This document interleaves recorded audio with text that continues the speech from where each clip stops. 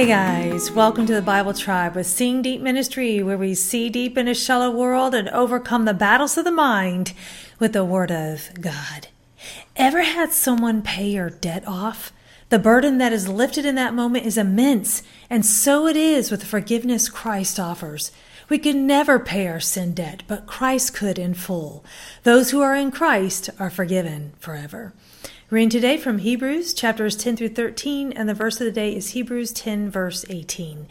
Now where there is forgiveness of these things, there is no longer any offering for sin. We don't think about the Mosaic Law much in the New Covenant. We are accustomed to the grace culture that we can take for granted, the forgiveness that Christ has wrought into the lives of those who are recipients of His grace. Sacrifices cost. And in the Old Covenant, it was the life of an animal to cover the sins of God's people. Temporary offerings to bear our guilt. Perpetual offerings could never make God's people holy, however. Then God chose to become that sacrifice on our behalf through His Son, Jesus Christ. In context, leading up to our verse of the day, the writer of Hebrews is quoting from Psalm 40, verses 6 through 8, and Hebrews 10, 5 through 10, which references the fulfillment of the prophecy of Christ's coming. Then, quoting from Jeremiah 33, the writer of Hebrews reveals that the passage in Jeremiah has been fulfilled, starting in verse 15.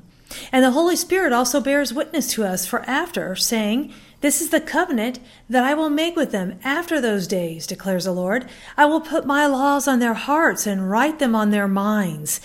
Then he adds, "I will remember their sins and their lawless deeds no more." Where there is forgiveness of these, there is no longer any offering for sin. No more offering for sin. Did you hear that? Offerings and sacrifices could not take sin away, but Jesus could. And the good news of these verses is also that it was not just payment for our sins, but changed minds and hearts that the Holy Spirit can wrought in the lives of those who believe and are in Christ.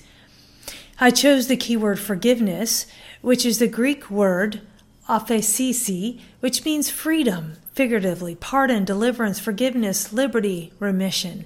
I think we don't recognize the condition we were in before Christ saved us, eternal damnation. Sometimes it is not until you have been forgiven something huge that one understands just how massive that forgiveness is. Thought of the day. Being forgiven is not earned, it is given. Application.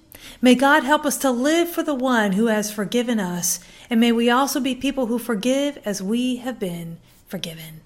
Go with God and His precious word, friends. Tune in tomorrow as we head back into the book of Deuteronomy.